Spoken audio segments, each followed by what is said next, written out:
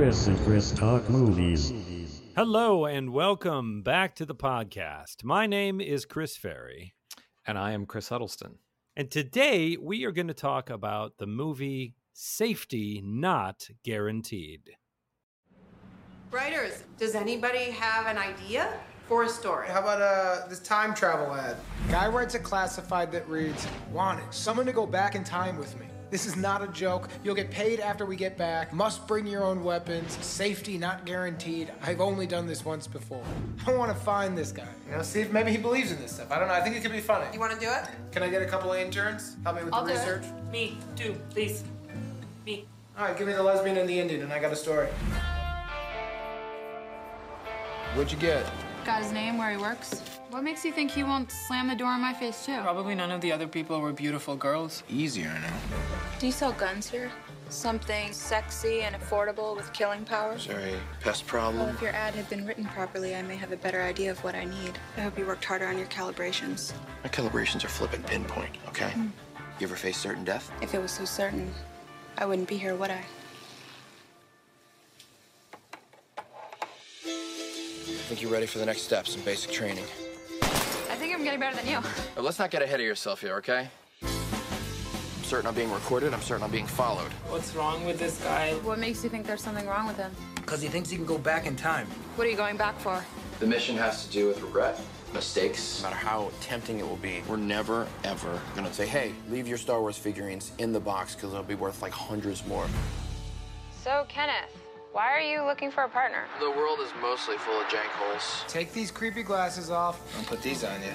That dude right there crushes chicks. I believe that there are purists out there, and that's why I put that ad in the paper. I think you're ready. I trust you. You should. There are people following him. There are really people following him. This is intense. We're going 15 miles an hour. You come to that launch site, you take my hand, and I'll show you who can't time travel. What's your story about? I don't know anymore, actually. It's my hope that if you're watching this video, something incredible has happened.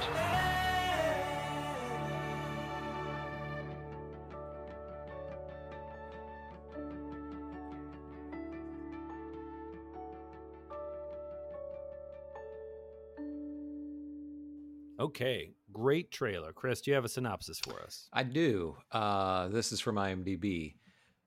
Darius, I don't know if I'm saying the name right, is a young intern at a Seattle-based magazine and jumps at the chance to investigate the author of a classified ad seeking someone to travel back in time with.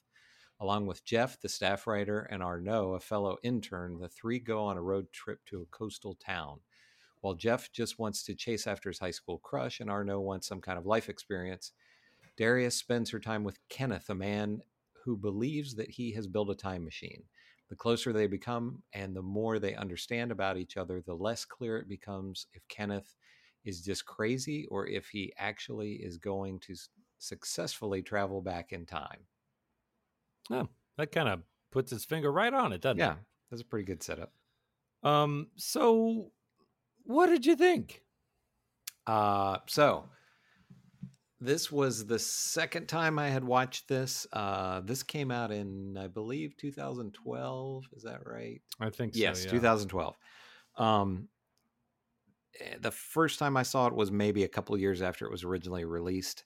I remembered very little about it other than I knew it was a time travel thing, but beyond that, I didn't remember a whole lot. So it was almost like watching the movie, for the first time. It's a really good movie. It has a great cast. So you have Darius is Aubrey Plaza. Yep. The guy who put the classified ad up and is saying he can time travel is Mark Duplass. And then you have Jake Johnson as Jeff, who's the main writer guy. And then I'm probably going to butcher his name, but Karan Soni is Arnaud. So everybody in this is super likable. This is a kind of, for lack of a better word, a nice movie. There isn't any. So, right. Kenneth, that's his name. Kenneth he's this kind of quirky guy, and they go there the group goes there to investigate what's going on with him. He had placed a classified ad that says, wanted someone to go back in time with. This is not a joke. You'll get paid when we get back. Must bring your own weapons. Safety not guaranteed. I've only done this once before. So they think that would be a funny, thing to go and check this guy out. And it turns out he's very earnest. And Darius starts to fall for him. And I guess we can later on get into the ending. I think we should have a spoiler alert and talk about the ending later in the show. But so you basically spend the entire film until just the last few minutes not knowing whether he's crazy or not. I will say that the movie sets it up pretty clearly. From the minute we meet him, we assume he's crazy. Yeah. He drives kind of a beater car, and he works a low-level job at the grocery store. And everything about him seems to indicate that, he's of the sort of conspiracy theory, like kind of half cocked weirdo. Right. Yeah. And there's no real conflict in this movie very much. I mean, there are some like these government agent guys that are following after him, and even they aren't, super sinister or anything. The Matrix, it ain't. Exactly. Yeah. So this is a light movie, but like I say, I think everything is predicated on how much you like these characters, and they're all very likable.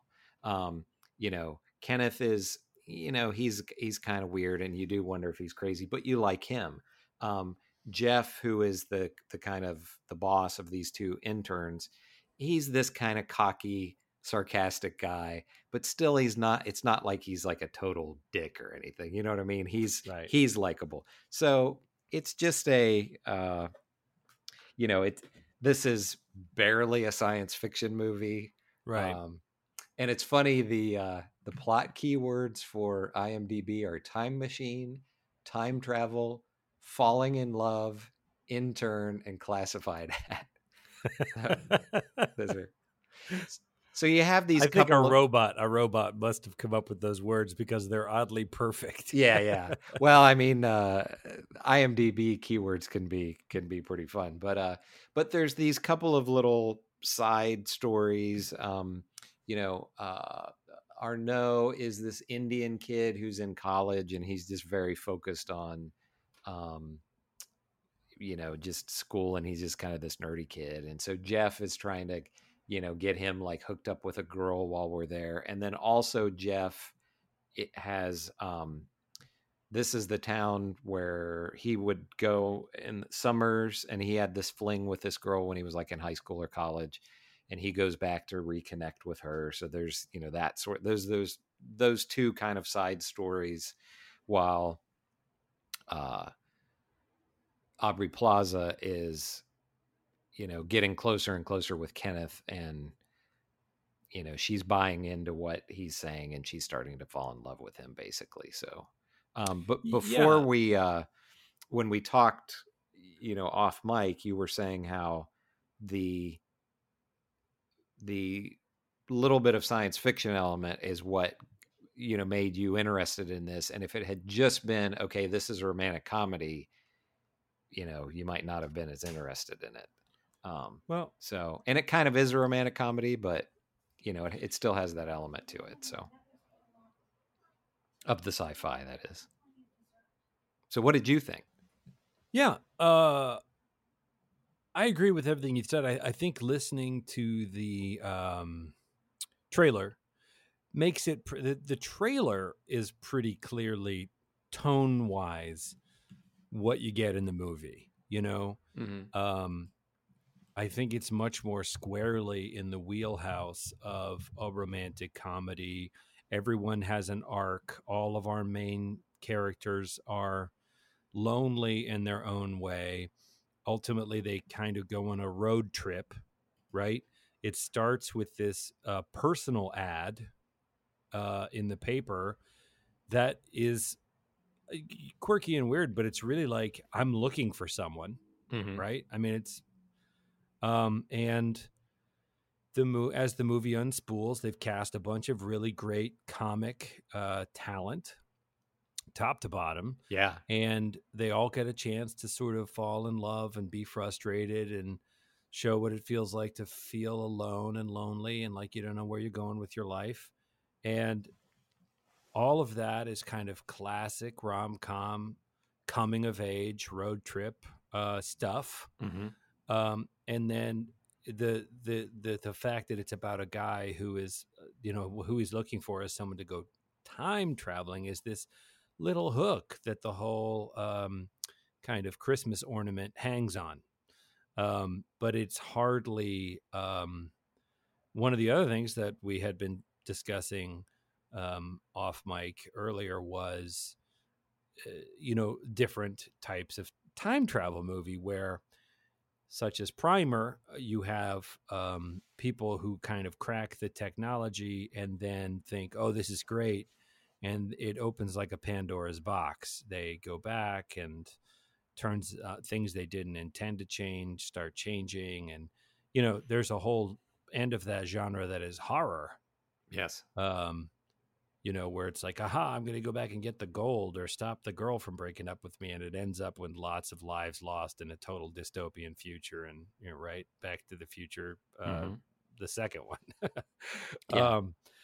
But this is absolutely not that movie. And they keep the time travel thing kind of fun because, the Mark Duplass character does talk about it constantly, right? I mean, he's dead serious, and I think none of us really take him all that seriously, but you have to because he's very thin-skinned. So it's a constant thread. It's not like they just let it go away. But we don't, there's no special effects budget. There's no, there's people walking around in this sort of rural town and in the grocery store, and I thought it was charming. And I really enjoyed it.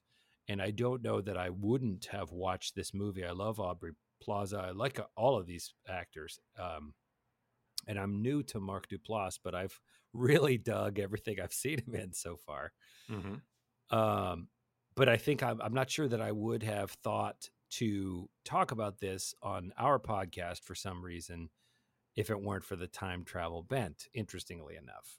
Yeah, that gives it a kind of genre spin. Yeah, we've never explicitly said that this podcast is only about this or that type of movies, but I feel like we have an unspoken kind of understanding that it's a genre thing for the most part, and sci-fi, maybe some horror, maybe some, I don't know, I guess maybe some comedy, but mostly those two things. So yeah, I mean, I do want to spoil the end. I want to talk about it. How long have you been aware of Mark Duplass? Because I actually went and watched on Apple TV.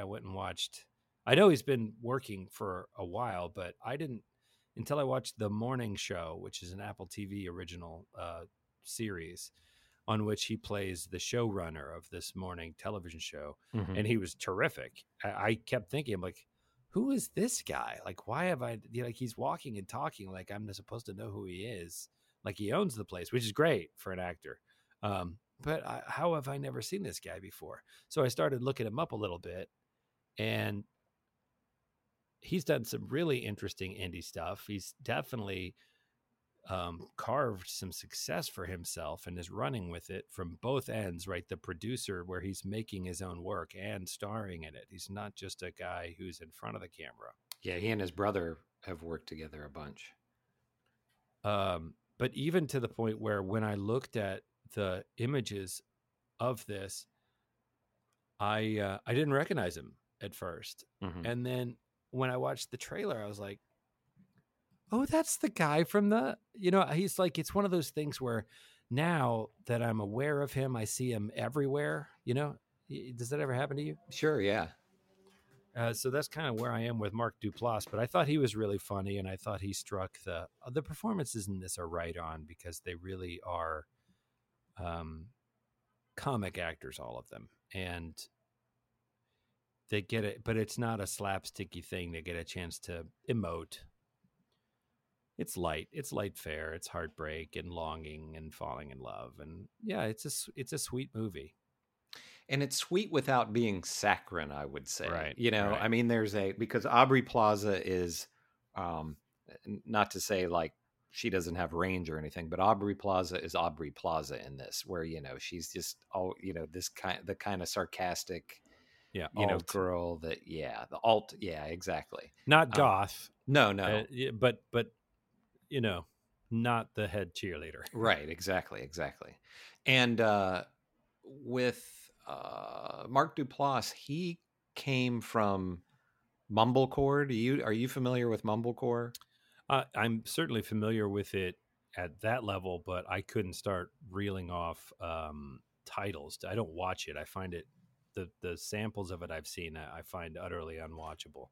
Yeah, so for people who don't know, Mumblecore, it started sometime in the early 2000s, and it's these really low budget movies that they're really like really no low budget movies, like shot on your phone. Yeah, and they're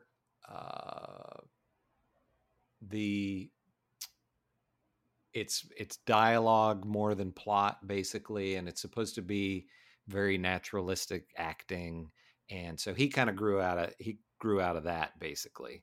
And again, like you said, I can't really name a bunch of titles, but so, and yeah, he's an interesting guy, like you were saying, because he's in these big budget things, but he also has, he and his brother together, or sometimes I think just him by himself, they also do these low budget indie things. And the two of them, I don't know if it's still ongoing or not, but they had a Netflix deal. And I think the first movie that they did for Netflix is called Creep, and it stars Mark Duplass. And that's one we might have to do sometime on the show as well, because that's an interesting movie. But with this Safety Not Guaranteed, this does not really fall into that category of, it's a low budget movie, but it looks, everything is professional about it. It's not unprofessional in a low budget sense, if that makes sense. So it looks good, and it doesn't ever seem amateurish in any way, so. Right. It's professionally done, and it's well shot, but it does have a kind of a handheld feel, whether or not it is. I didn't clock whether it actually is handheld, and there's a lot of outdoor external, like natural light, and you certainly don't feel the production. No. Right.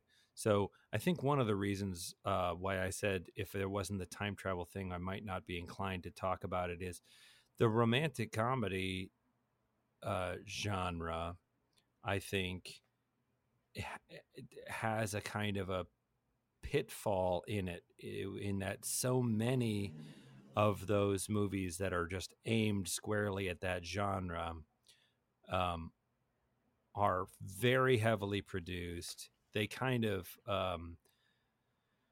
gild the lily in terms of like, oh, now we these incredibly saccharine romantic settings and implausible circumstances and overly broad comic situations. Oh, you forgot the ring. Oh, that's not my mother-in-law. That's you, right? And it's just kind of like, ay, Dios mío, like, it's too much. It's and Matthew McConaughey, everybody's made a few of them. I think they can make a lot of money, but and there's some great ones. But I think in general, I think, hey, check out this new movie. It's a romantic comedy. I'm more inclined to cringe a little and think, oh boy, I hope it's not so saccharine as some of them can be. This is not that at all. This feels much more like an indie film that's really, really well done. Yeah. And all of them, everybody has a chance to shine, even the very smallest parts. the camera takes them seriously and really lets them have their moments. And so you get to relish, like, wow, they're really good, you know? Oh yeah, and you have some other big stars in this, like is it Kristen Bell? Like she is well, a sort of girlfriend previously of Kenneth, and she's in it for 3 minutes or something. Jeff Garlin from Curb Your Enthusiasm is Right. Aubrey Plaza's dad, Right. and he's just in it for a couple of minutes, but so Just yeah. little one scene cameos. Yeah. And it's quirky, but not super quirky, so it's right. It's not Napoleon Dynamite. no, It's not in no way. It's like that. striving for that. And that's another pitfall that romantic comedies is like, oh, the awkward girl. And you're like, well, it's a beautiful actress that you put in overalls and a pair of glasses. And, please, you could see that she's gorgeous. So, right. And that's an interesting thing about Aubrey Plaza is, she's pretty, but the personality that she has this kind of weird personality, and like when you see, I don't know how much of it is an act, but if you see her in interviews, she just kind of acts like this character in this movie. So you could see how, it's kind of like she's this lonely girl, and Jeff Garlin is telling her in the beginning of the movie that she needs to go out more and go on dates and everything. So you could, and the Jeff, the boss, he makes fun of her a bunch and just talks about how weird she is and everything. So she is this attractive girl who's also strange. So you could see how she maybe would have difficulties in relationships. So she meets this Kenneth, who he's also strange, and that maybe is kind of what attracts them to each other. Yeah, she has one line where she's like, "I like your intensity," and it just rings really true. You're like, yeah, that's an accurate. I mean, many adjectives about him leap to mind. Yeah, maybe many of them a little unkind, but yeah, there is an infectious intensity to that performance that's right on the money. Yeah, she's like, why do you like this guy? She's attracted to his intensity, and it just rings true. She plays awkward and uncomfortable very convincingly. Yes. And I think for somebody who is striking looking, mm-hmm. and that the camera really loves, she's got these great big eyes. Yeah. That's necessary to pull that off, because you can give somebody kind of a mousy hairstyle and they can slump a little, and you can put them in less fashionable clothes. But if their performance, if they're not really convincing you that they feel uncomfortable in their own skin, it's not going to fly. And she does that very, very well. Mm-hmm. And, the dialogue in this is well written.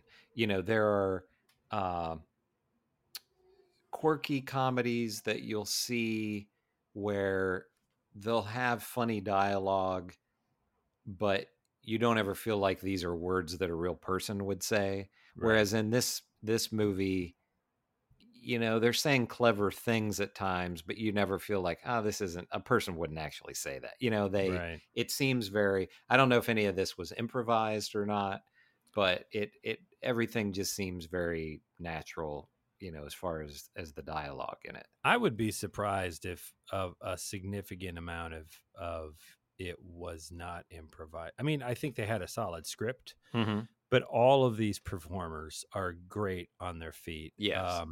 And there were many moments in it that feel spontaneously and improvised, which I think is what really lands that. And you need to have a director and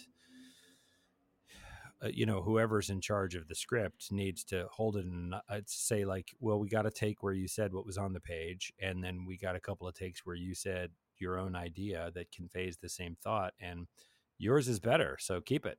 Mm-hmm. Not every production is smart enough to do that, and I know Aubrey Plaza comes from an improv background. I'd be amazed if Mark Duplass did. And I think a lot of mumblecore is improvised. Yeah. I'm sure. Yeah.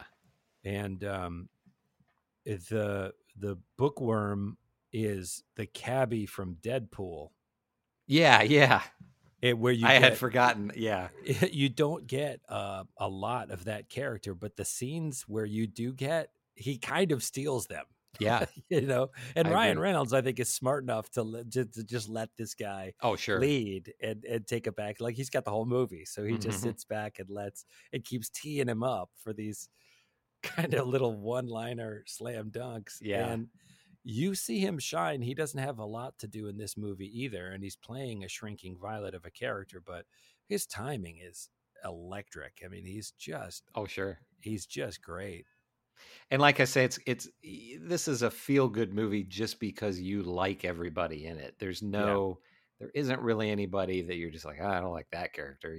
Everybody is, and with Kenneth, I kept thinking a bit, he's kind of almost like a nicer Dwight Schrute from The Office. Yeah. Where he's, he talks about how he was bullied as a kid. And then he says, but of course, that's before I started martial arts, and he's this guy who, he's just one of those guys that, he's just kind of off and weird, but he has this confidence, you know what I mean? And he, I don't know. It's all through the movie. It's like he, is trying to be more capable than what he maybe actually is. Cause you think like this guy's just kind of a loser. And, so I don't know. He's a likable loser though, I guess you would say. When are we are we far enough into this that we can? Yeah, I think so. Spoiler alert. Yeah. Okay, go ahead and talk about the ending. So if you want to watch the movie and you don't want to find out is he is or is he ain't, stop now because we're going to spoil it. And he does build a time machine. And I think it becomes pretty clear in the 2 to 3 minutes running up to the sort of chasing him through the woods. And he's got Aubrey Plaza by the hand and he's taking her to the place. And it's like, it's a propeller boat that he has tricked out with some big, I feel like there are big spark plugs. It's almost H.G. Wellsian. There's the DIY-ness of it has taken on a kind of like, I built this in my garage look. But it's clear from the second you come around and you see them and he's throwing knobs and switches, as the viewer, you're like, oh, this is legit. Like they're going to vanish and go back in time. Because unlike anything we've seen that has to do with this character, certainly any of the other physical trappings, certainly his car, everything from the house. He has this rundown house that his parents left to him. Yeah. Right. It looks like he can't keep it together. So the idea that he could build a machine, much less one that does something that technology hasn't been capable of yet, seems ludicrous. Well, one thing about confidence aside, right? Yeah, his confidence aside. One thing about that though, it's revealed at one point that these government agent guys that are after him say that he's been stealing equipment from like science labs and things like that in different places. So you kind of get the feeling a lot of this stuff he has just stolen. Yeah. Right. And it's a ridiculous. I mean, that's a comic bit too, because he's stolen some lasers, and they're like lasers. Yeah, they don't even make up a flux capacitor, or they don't. It's just he stole some lasers. Yeah, and I think that's kind of a strength of the movie that they don't. Right. It's just like it's time travel. You don't have to know how it works. Right. Right. They don't ever. There's a part where right before they go and see him getting ready, him starting up the machine, they go and look in his garage and there's all these plans that he's drawn and all this. But one thing that struck me as funny the second time around, so they all, they run out to this location where he has the machine set up and it's the two government agent guys, and then it's Jeff and what is his name again? Arnaud. So they show up there, and it's funny because the government agent guys don't do anything to stop them. They're just sort of like, what can we do? And as the machine is starting up, Right. They just said to follow him. That's what, I guess so. Yeah. I mean, but as the machine is starting up, the Aubrey Plaza's two friends, they're just cheering it on. And I was thinking, and it's this feel good moment in the movie, but I'm thinking, you still don't know that the guy's not crazy. I mean, they don't, the characters don't. Right. And I was just thinking, in real life, your friend goes and gets in a boat with this guy that she's known for a couple of days and is, flipping these switches and things are lighting up and everything. You'd just think this thing's going to explode or something. You wouldn't really be like, all right, they figured out time travel until it disappears, Right.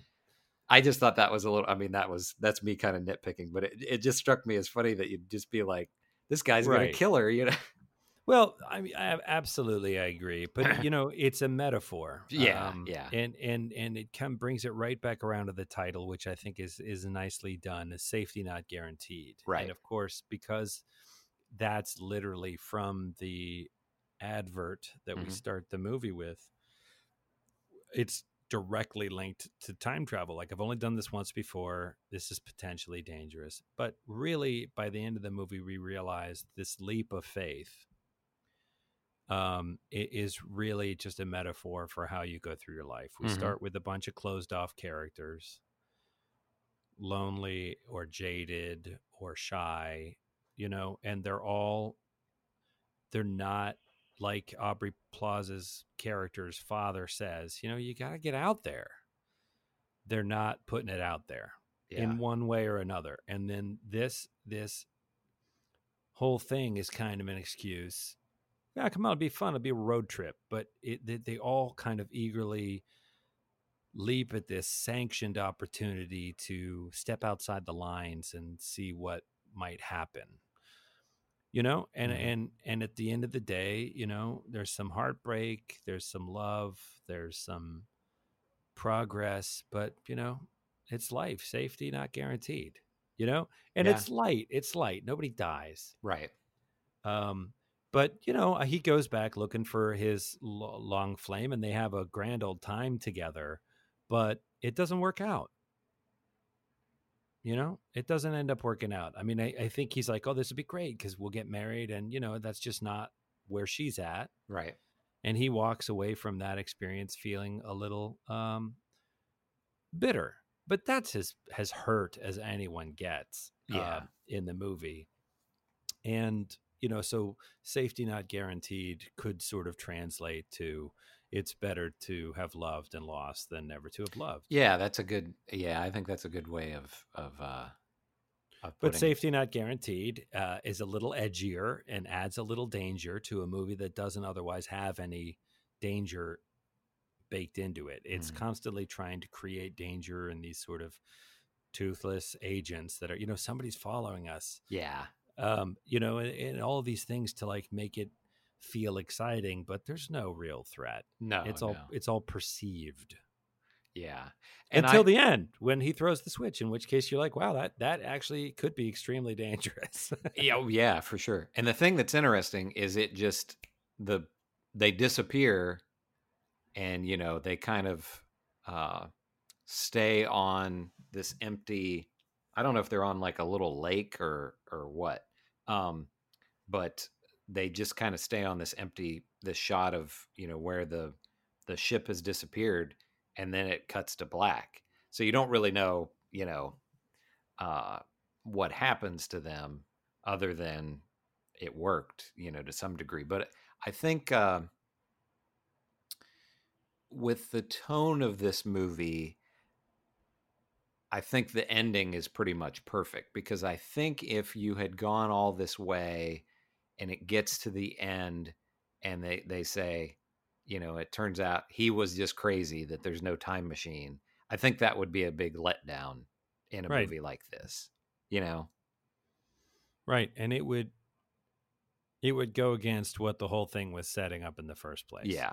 That taking big risks and believing in yourself and making leaps of faith is folly, right? You're crazy. You're kidding yourself. I mean, that isn't necessarily true, but that's the kind of message if it all turns out, oh, he's just a crackpot, right? That's realism.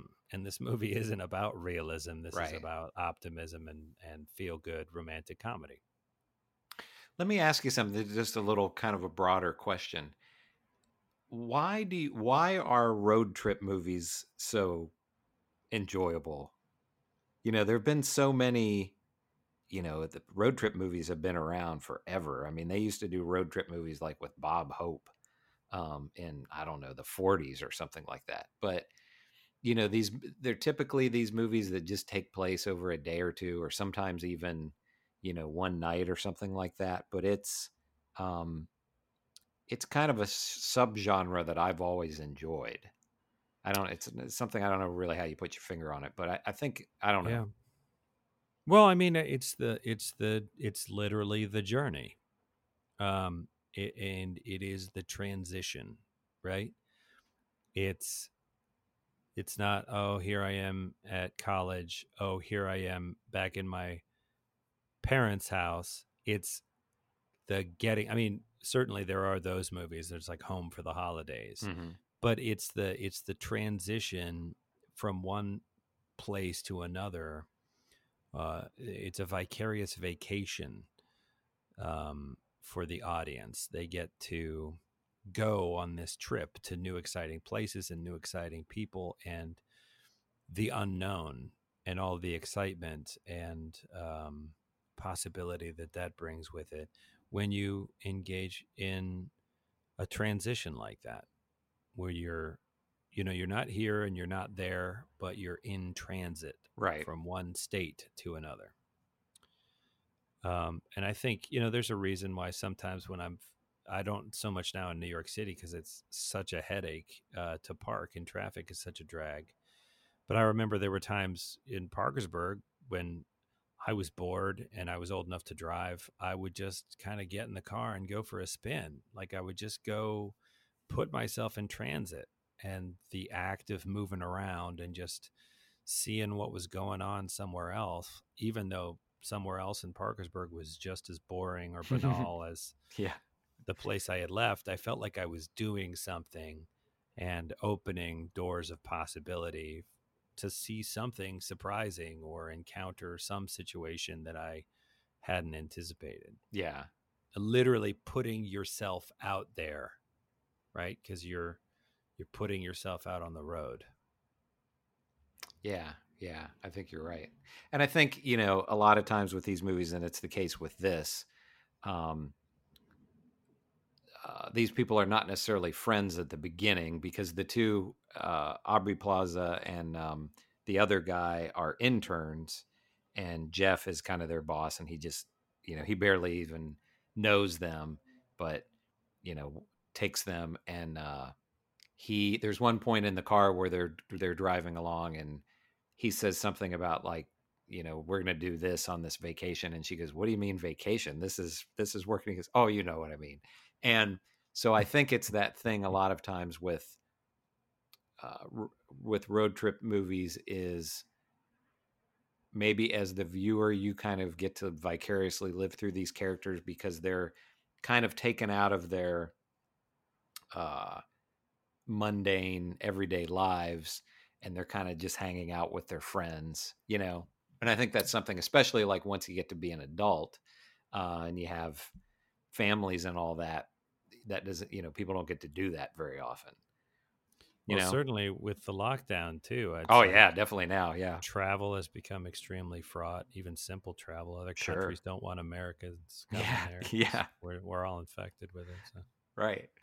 A couple of little tidbits about this. So the class where the idea for the movie came from is supposedly this was a real classified ad that somebody placed. No kidding. Yeah. And that, I don't know if it was the writer or if this, you know, some website made this classified ad sort of go viral or something like that. But that was the basis of this movie. I don't think anybody actually responded to the ad or anything like that involved with this movie. So, but I guess I don't know if the classified ad was exactly as worded, but that's supposedly how this came about, that it was a real classified ad. And then the director is Colin Trevorrow, who went directly from this movie to Jurassic World. And I think this was the first movie he directed, a documentary and a short. So, I mean, that's a big step. That's a big step. And especially since, I mean, I didn't see the other work he'd done. I think this movie is very competently handled. So I think this is a great resume, this movie. But Jurassic World is a big property in so many ways. It's a big budget thing. It's a tentpole property with a lot riding on it. And it is a surprise to see somebody with, I mean, I think Hollywood likes to go with young blood, and they're always looking for that Cinderella story of the next M. Night Shyamalan that's going to explode out of nowhere. And, but it does feel like a gamble on somebody who has never done a movie of that scope. I mean, it's so much CGI and sets and A-list actors and studio involvement and, you know, layers of producers. It's a lot. I mean, did you see Jurassic World? I saw Jurassic World. I haven't seen the second one. And then did he do the second one too? He did not. It doesn't look like he did the second one, but he is doing the next one. He's directing the next one. He also wrote Star Wars: The Rise of Skywalker. He wrote it. It says story by. But he wrote the screenplay for Jurassic World and this Jurassic World Fallen Kingdom. He wrote that, and he also wrote the screenplay for this next one that's coming up. Jurassic World was fine. I don't, like I say, I haven't seen the second one. So what did you think? I think it was fine. Mm-hmm. I honestly don't remember which, you know what I mean? Like they all, the later ones kind of bleed together. There was one where they go back and the island kind of explodes, and that one was terrible. I think Jurassic World is the first one with Chris Pratt, right? Yeah. And I'm spacing on her name. Ron Howard's daughter. What is her name? Bryce Dallas Howard. Bryce Dallas Howard, yeah. And I think the two of them have really great chemistry, and the director deserves some credit for that. And I thought that first one was entertaining. It was an entertaining trip back to a beloved property that, if we're honest with ourselves, has gotten a little stale over time. Yeah. But I thought it was a summer flick, and I enjoyed it. I was like, oh, that was not bad. Yeah. You know? Yeah, but I need to catch that second one sometime. I mean, I think it was probably okay. It doesn't seem like they're ever going to catch that lightning again of the original Jurassic Park. I mean, that's one of those movies where, like, if it's on TV or something now, you can't turn it off. It's so you know, and it's amazing that we're really getting into a tangent now, but it's amazing that they haven't surpassed those effects. You know, they, I mean, like the Tyrannosaurus in Jurassic Park is just, and you know, it's a combination of, they had a giant mechanical Tyrannosaurus and a, and then that was really early CG, but it's pretty much seamless, you know? My favorite, and there are many scenes from that movie, is the first reveal. Oh, yeah. With the skeptical archaeologist, you know, that their team pulls up in the Jeep with the kind of you know, impishly grinning, oh, you're going to love this, and they see for the first time the brachiopods that are, like rearing up on their hind legs to eat the top of a tree, and just the what was the guy's name? Sam. Sam. Oh shoot, I can't think of his name. Anyway, he gets out of the driver's side. We see them all in the car, but it's his shot, and he gets out and just awe. And we haven't seen what he's seeing yet. We haven't seen the reverse, but and the theme comes in. Sam Neill. And he, I don't remember if he takes off his hat or his hat falls off, but that's the effect on his face of just incomprehensible awe. And it's Spielberg plays that moment so perfectly before flipping the camera around and showing us what Sam Neill is seeing, which is that a real live dinosaur, and it rears up and it takes a bite of a thing, and then when it comes back down, the ground shakes, right? And the music and the sound effects, the audio design of that movie were just as effective, as they were such an integral part of that, because with the THX, as the thing comes back down to the ground, it just, that to me is synonymous with movie magic in my mind, because it's the magic that a movie can create in an audience that you think, and of course all the T-Rex stuff and the raptor stuff is all, it's electrifying, it's wonderful, but that first reveal of like, because we're skeptical, we're like, oh, Dinosaur Island, huh? Let's see what we got here, some puppets, and then you see this thing, and the effect is mind-blowing. You're like, oh my God, are we going to get to be in a whole movie full of dinosaurs? And yes, you are, And have your kids seen it? I don't think so. Oh, okay. My kids, they're a little weird with movies.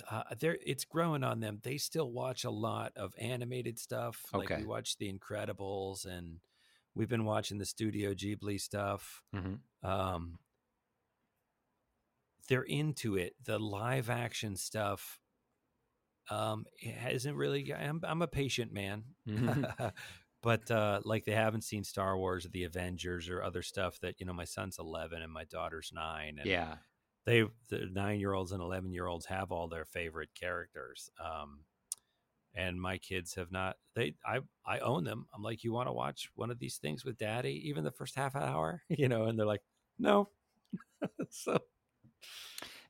You always just wonder how those things are going to play with kids, with modern audiences. A friend of mine had never seen any of the Star Wars movies, and she watched them sometime probably in like the last 6 months or a year with her daughter, and the first 6, and they watched them in order, episode 1 through episode 6. And I said, how did first her daughter really, I mean, they both liked them, but her daughter really liked them. And I said, how did the effects work for her? Because you've got the, Sure. the old ones or models and then the newer ones. And she said, honestly, she couldn't tell any difference. Her daughter couldn't. She just, it was all the same to her, which I thought was funny. One thing that was funny that she told me is since she was scared of Chewbacca initially. He's scary. Or no, she wasn't scared of Chewbacca. She was scared of the Wookiees initially, because there's the part in I forget which movie it is, but there's like they're on the Wookiee planet or whatever, and she thought they were scary. And I was like, well, I guess you haven't really met Chewbacca, I don't think. Yeah, but they are scary. Yeah. So 8 foot tall, growling. They basically look like a cross between a bear and an ape. Yeah, Sasquatch or something. Back to Jurassic Park for a second. One thing that's always been so incredible to me is that Jurassic Park and Schindler's List came out in the same year. Yeah. And that, he did those movies back to back. Yeah. Which is just unbelievable. I mean, and it's a shame, everybody, we all get old. And, but I read an interview with Spielberg several years ago, and he said he eventually got to the point with action movies that they were no longer interesting to him because he said he could just do it in his sleep.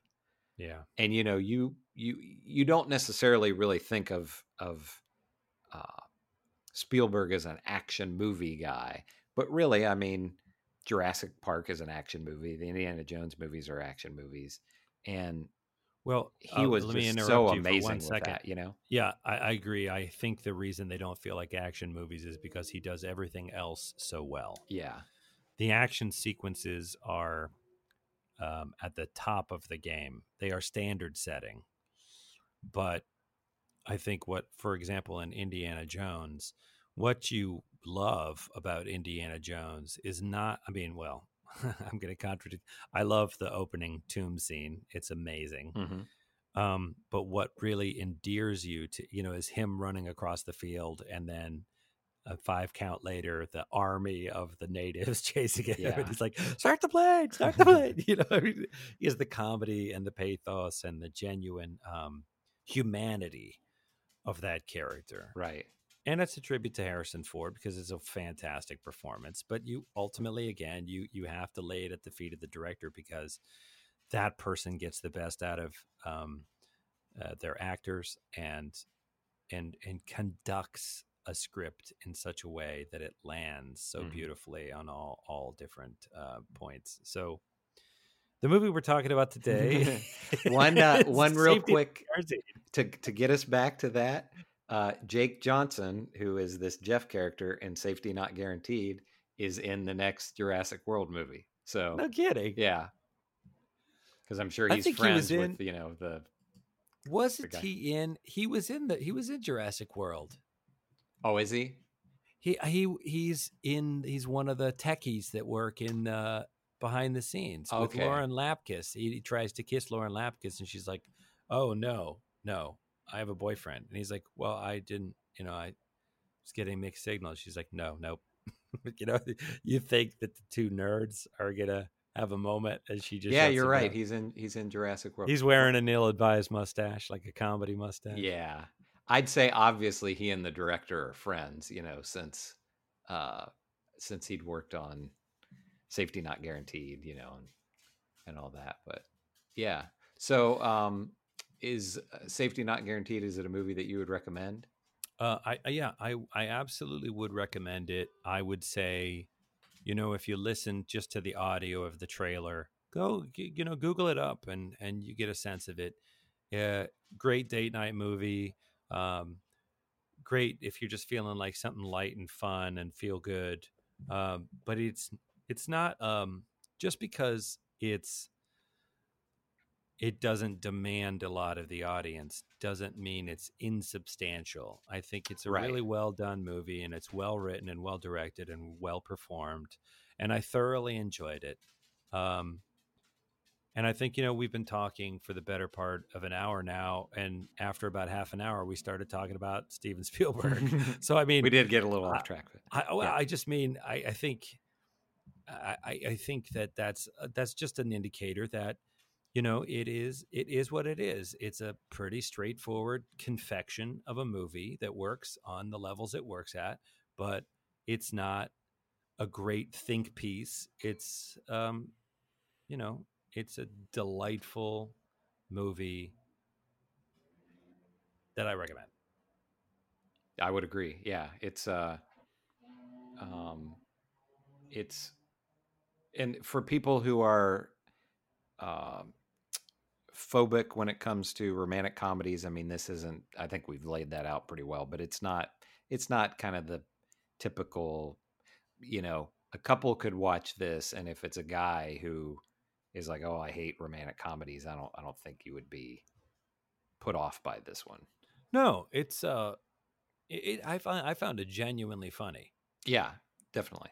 Not forced, not canned, genuinely funny and quirky in a sincere way. I love the I guess it's the meet cute when the other guy tries and Mark Duplass just smells him as a phony right away and shuts him down. So he sends Aubrey Plaza in, and she goes in there, just winging it, but playing like her best secret agent. And they start immediately talking the same language. Yeah.